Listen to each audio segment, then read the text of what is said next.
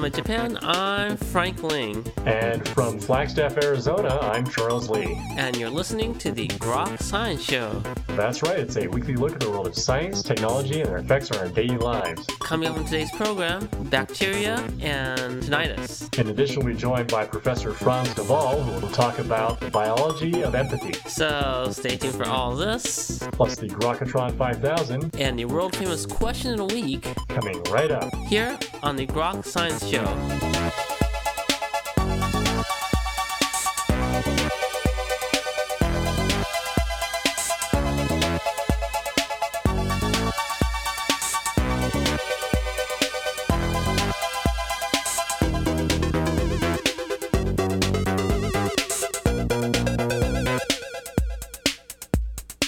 Welcome back to the program. I'm Frank Ling. And I guess that makes me Charles Lee. How you doing, Frank? Pretty fulfilled, I guess. It's the end of the year and it's the best time to be fulfilled. Yeah, I'm going to see 2 digits changing this time. It's like when the odometer on your car rolls over from 9999 to 1000. What, another 1990 years till you get all 4 digits to roll over, right? That's right, and then I think the planet is going to need an oil change at that point.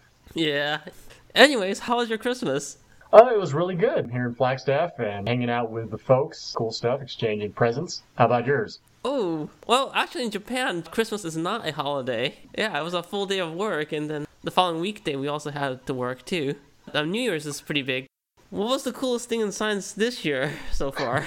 So many cool things about science. I think the coolest thing about science was that science is continuing to go on. It doesn't care what people do, right? It just is. Whoa, that's kind of zen. Well, I've always thought that Zen and science should merge. Yeah, isn't that like Groks or something?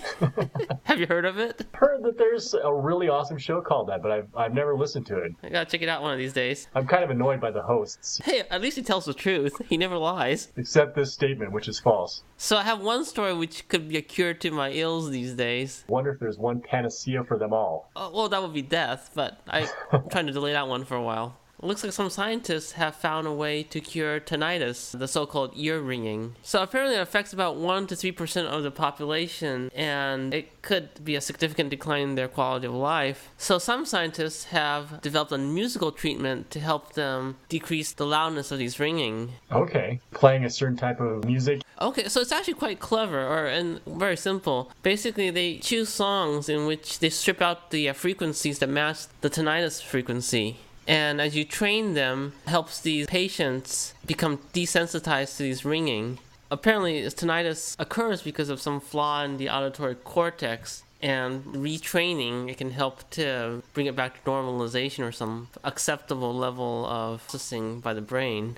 A simple type of cure for tinnitus, you just play some music and retrain the brain. Yes, so like with anything else you learn. Well, cool. If I have a choice, then I will choose Lady Gaga. Excellent choice. This was actually carried out by some researchers in Germany and published in a very, very, very favorite journal. Do we have a very favorite journal? Oh, it's the one and only. It is, of It's the course, Proceedings of the National Academies of Sciences. PNAS. Yes. Aren't you glad it's not called the Transactions of the National Academies of Science? Or Journal? You know, my respect for that journal has grown so much in this last year. Well, it's also helped your ego, I think. My only wish in life was to have been published in our very favorite journal. Of course, the Proceedings of the National Academy of Sciences. And I have to thank them for that honor.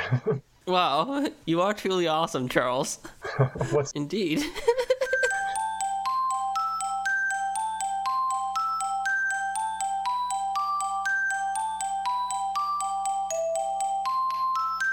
And so finally for the new year, you probably want to make sure that you take care of your teeth. Oh yeah, and flossing, I guess. So researchers now have sequenced the genome of a very specific type of cavity-causing bacterium known as Bifidobacterium dentium. And this poses some very interesting information for researchers now who want to fight cavities because now they know how this particular bacterium works. I was hoping they would have the stem cell grown teeth ready in the next couple of years so I can replace and reshape my teeth perfectly into my mouth. I'd rather they just have the stem cell grown stomach that pre-digests my food. Oh. This is very fascinating research and work done by Marco Ventura, a microbiologist at the University of Parma in Italy. promise now that they have the genome of this bacteria that they can go about fighting its tooth decaying abilities. Wow, fighting tooth and nail. Just like nature. And that was published in a recent edition of PLOS Genetics. Oh wow, that's my second favorite journal this week.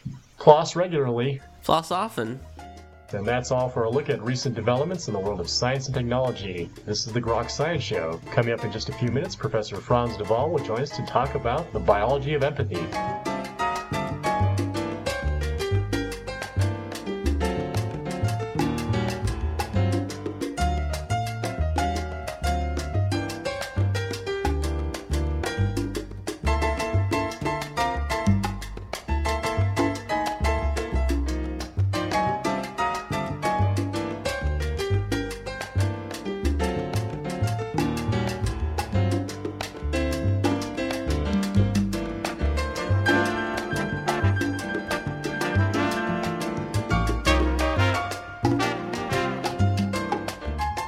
Welcome back to the Grok Science Show. Well, one invokes the idea of empathy. It often seems contrary to the Darwinian picture of nature, that of survival of the fittest. But is it possible that our biology supports our empathetic reactions, and is there evidence for this in other species as well? Well, joining us today to discuss this issue is Professor Frans de Waal. Professor de Waal is the Charles Howard Chandler Professor of Primate Biology at Emory University. He is also the director of the Living Center at the Yerkes National Primate Research Center. Author of numerous scientific and popular works on the subject, including Chimpanzee Politics and Our Inner Ape, his latest release, The Age of Empathy, Nature's Lessons for a Kinder Society, explores this issue for a general audience. Professor de Waal, thank you very much for joining us today on the Grok Science Show. Glad to be there. Well, certainly our pleasure to have you on the program. We had you on the program a little while ago for your book, Our Inner Ape. Are there lessons to be drawn from studying other species like the bonobos in terms of understanding human behavior?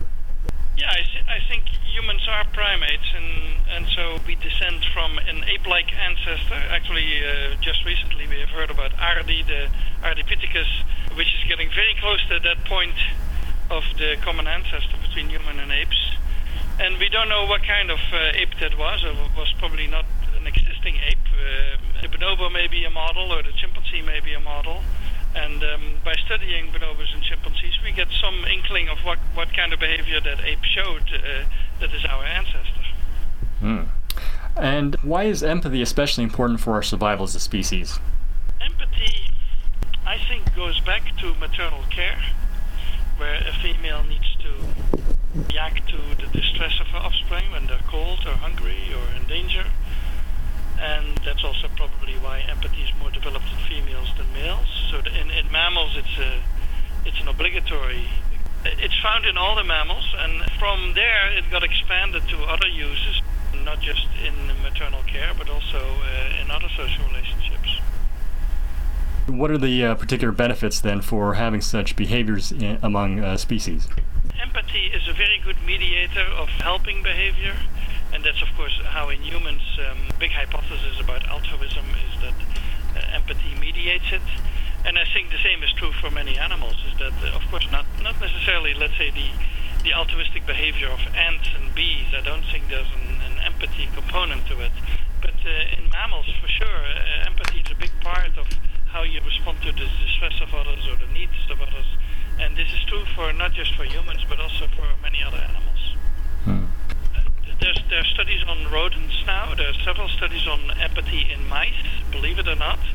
And of course in dogs it occurs, and everyone knows that the reason actually why people have dogs and cats at home instead of iguanas and turtles is exactly because we like the emotional component, that we feel the emotional connection with these animals. These animals respond to our emotions, we respond to their emotions, and we don't have that kind of contact with a reptile. And so basically all the mammals, for example the mouse study is interesting, because in mice they found that mice are more pain sensitive if they have seen a companion in pain before. And so they are primed for pain responses when they have seen others in pain. And so even rodents have this kind of mechanism, very basic mechanism of emotional contagion. Even in rodents, and I think all the mammals, you're going to find something. Why do you think this idea that nature is red tooth and claw or dog eat dog persists? First of of all, there is a ideological component. So there are people with certain political inclinations who like to depict nature as a dog-eat-dog place and then project that view on their society, and because they like to structure their society along the lines of competition.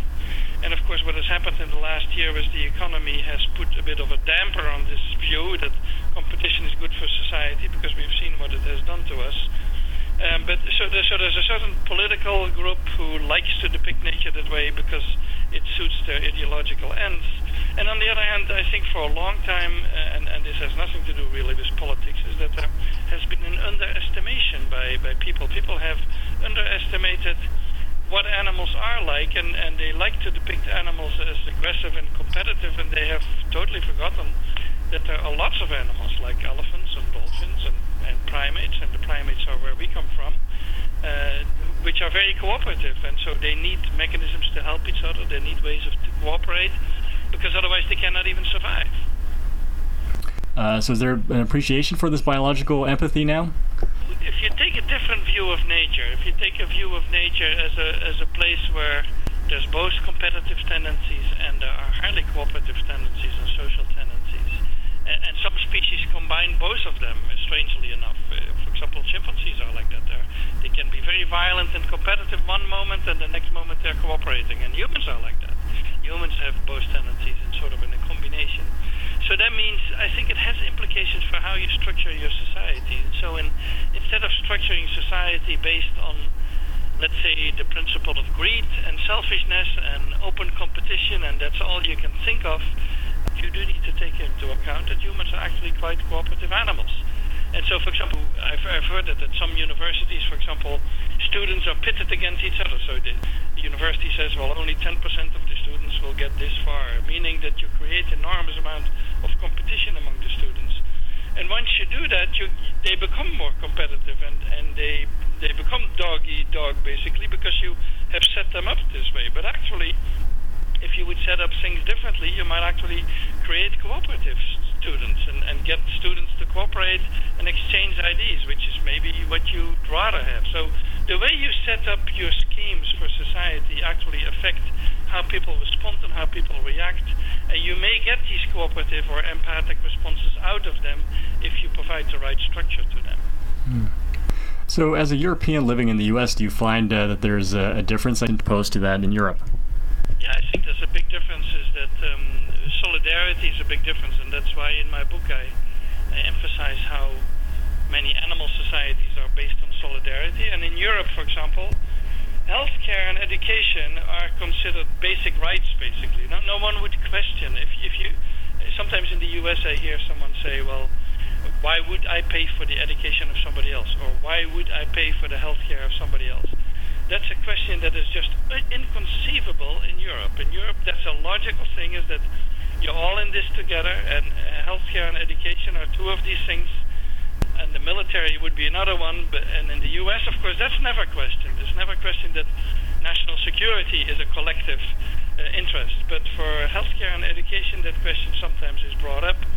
And it is a basic lack of solidarity in the society, which, in a way, I'm not saying entirely negative, because individualism in this society and the freedom that it brings with it is, of course, also a very important positive component in the society. So I'm not saying that it's entirely negative, but for a European, it's definitely surprising to hear people question whether education should be for everyone equally provided. Do you think more people than in the U.S. are starting to appreciate the idea that an empathetic or altruistic philosophy is more inherent in our biology, our nature? Well, that's, of course, something that I would hope. And my book, The Age of Empathy, tries to provide that argument, is that empathy and cooperation and fairness principles can be found in the primates, and so they are part of human nature as well. I'm not sure that Americans as a whole are becoming more sensitive to a biological argument, but they are certainly becoming more sensitive to the political argument. And so you have now a new president who uses the word empathy left and right. So recently for the Supreme Court nominee, and in the debate about healthcare, he uses the word empathy regularly, and moral obligations and so on. And so I think the society is ready for a shift, because the previous strategy of purely competition-based society hasn't been extremely successful. We have seen that. And so people are open for a change, I think. And the biological argument, I think, is an added argument. So I'm basically arguing that this whole idea that nature is rat in tooth and claw, and that as a consequence society needs to be structured like that as well, that's a false argument, because partly nature is not like that, and partly if you look at our closest relatives, you see that we are not structured psychologically like that. And so we are really built like cooperative primates, and we should exploit that fact. What evidence is there that we are in fact built to be empathetic? In neuroscience, for human empathy is very interesting evidence, because, for example, a human in a brain scanner, and you let them see, or let's say on a TV screen, you let them see how you stick a needle into their best friend, for example, or their spouse, and the pain centers in their brain then lighten up, as if they got the needle in themselves, but they're not getting it in themselves, they're just watching somebody else get it. And so that's very interesting evidence that we are really in tune with others, and that we feel the pain of others almost literally. And in animals, that kind of experiments has not been done yet, but we know from animal studies that the same sort of distress to distress reaction, you become distressed because you see somebody else distressed, occur in primates. For example, long ago there's a monkey experiment that was done that we probably would not repeat nowadays, but an experiment in which a monkey could get food by pulling at a lever, and each time he pulled at the lever it would shock his neighbor, so the neighbor would get electrical shocks and he could get food that way. Now monkeys don't do that. So monkeys, they learn to pull the lever for food, but as soon as they notice that it delivers pain to somebody else, they stop doing it, even if it provides them good food. And some monkeys even starve themselves for several days because they didn't want to do this kind of thing. So there are experiments, and we do experiments not on pain like this, but we do experiments on the more positive side of, let's say, empathy. And so there are experiments now that indicate quite strongly that these tendencies exist. It is very fascinating. Do you have some final words regarding the lessons that we really should be taking home from viewing what place empathy should play in our society? Yeah, the lesson that the selfish gene, and by extension we are selfish, and by extension society needs to be structured around greed and selfishness. I think that whole message, insofar as it was based on an understanding of biology, is based on a wrong understanding. It is not in line with what we know about animal behavior, and it's not in line with what we know actually about human behavior, because there's increasing evidence for empathic tendencies in the human. And so we need to question that. And I'm not a politician, so I'm not going to go too deeply into the political implications, but it is a sort of assumption that needs to be questioned. Professor Duvall, I do want to thank you very much. The new book is called The Age of Empathy, Nature's Lessons for a Kinder Society. I want to thank you very much for joining us today on the Grok Science Show. Yeah, you're welcome. Thank you. And you were just listening to Professor Franz Duvall discussing the biology of empathy. This is the Grok Science Show. Coming up in just a few minutes, it's the Grokatron 5000 and the world-famous Question of the Week. I see trees of green, red roses too. I see them bloom for me and you, and I think to myself, what a wonderful world.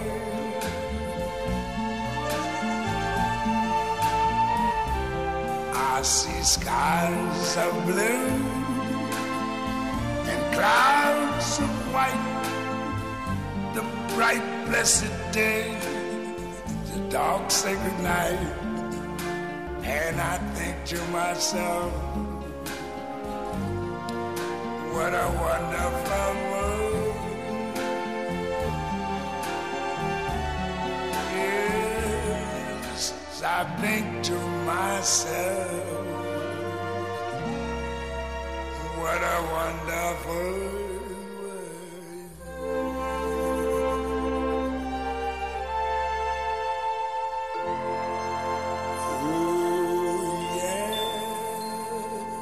Okay, here we go. It's time to play the game, the Grokatron 5000. It is our supercomputer, formerly known as Deep Blue. Today, the Grokatron 5000 has chosen the topic empathetic or callous.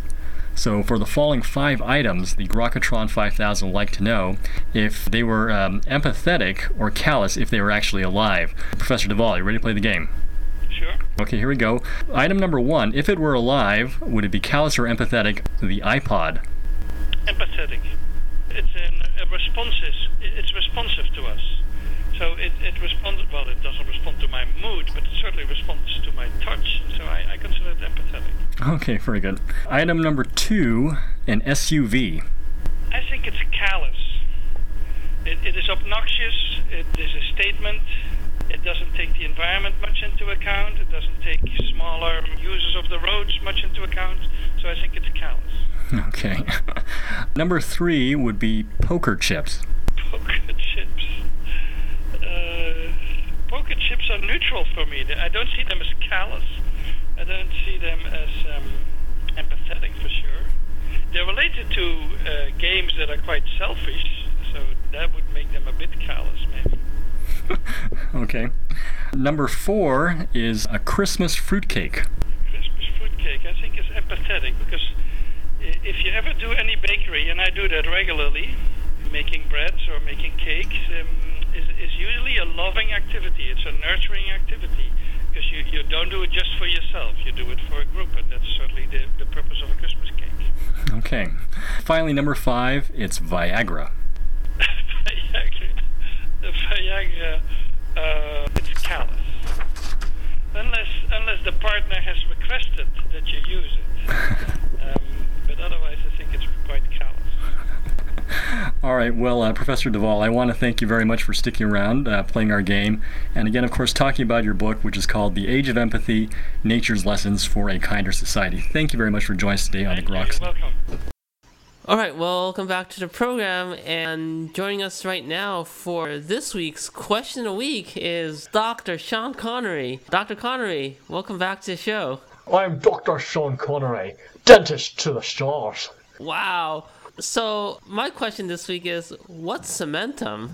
Cementum is a very fascinating element. It roots at the roots of the... Now, most people are not really well aware of that to the gums, and then it grows.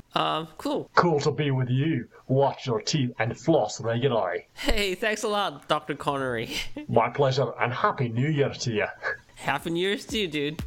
And that's all for this week's edition of Grok Science. Make sure you tune in next week for more from the world of science and technology. If you'd like to contact us here at Groks, you can email us at science@groks.net. For Grok Science, I'm Frank Ling. And I'm Charles Lee. Make sure you also see us on the web at www.groks.net. We're also on Facebook. Have a Happy New Year and keep on grokking.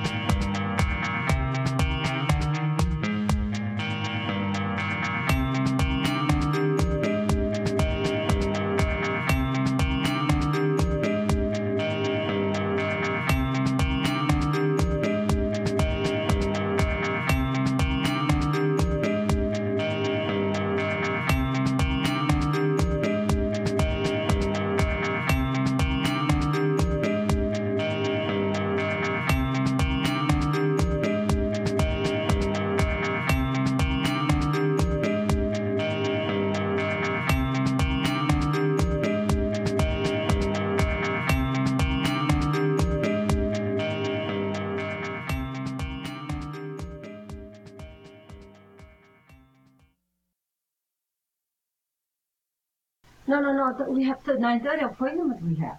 So she's having somebody at 10 o'clock, so we have to go now. We can do this tomorrow, Charles. Hi, Mrs. Lee. Let's go. Let's go. Turn up.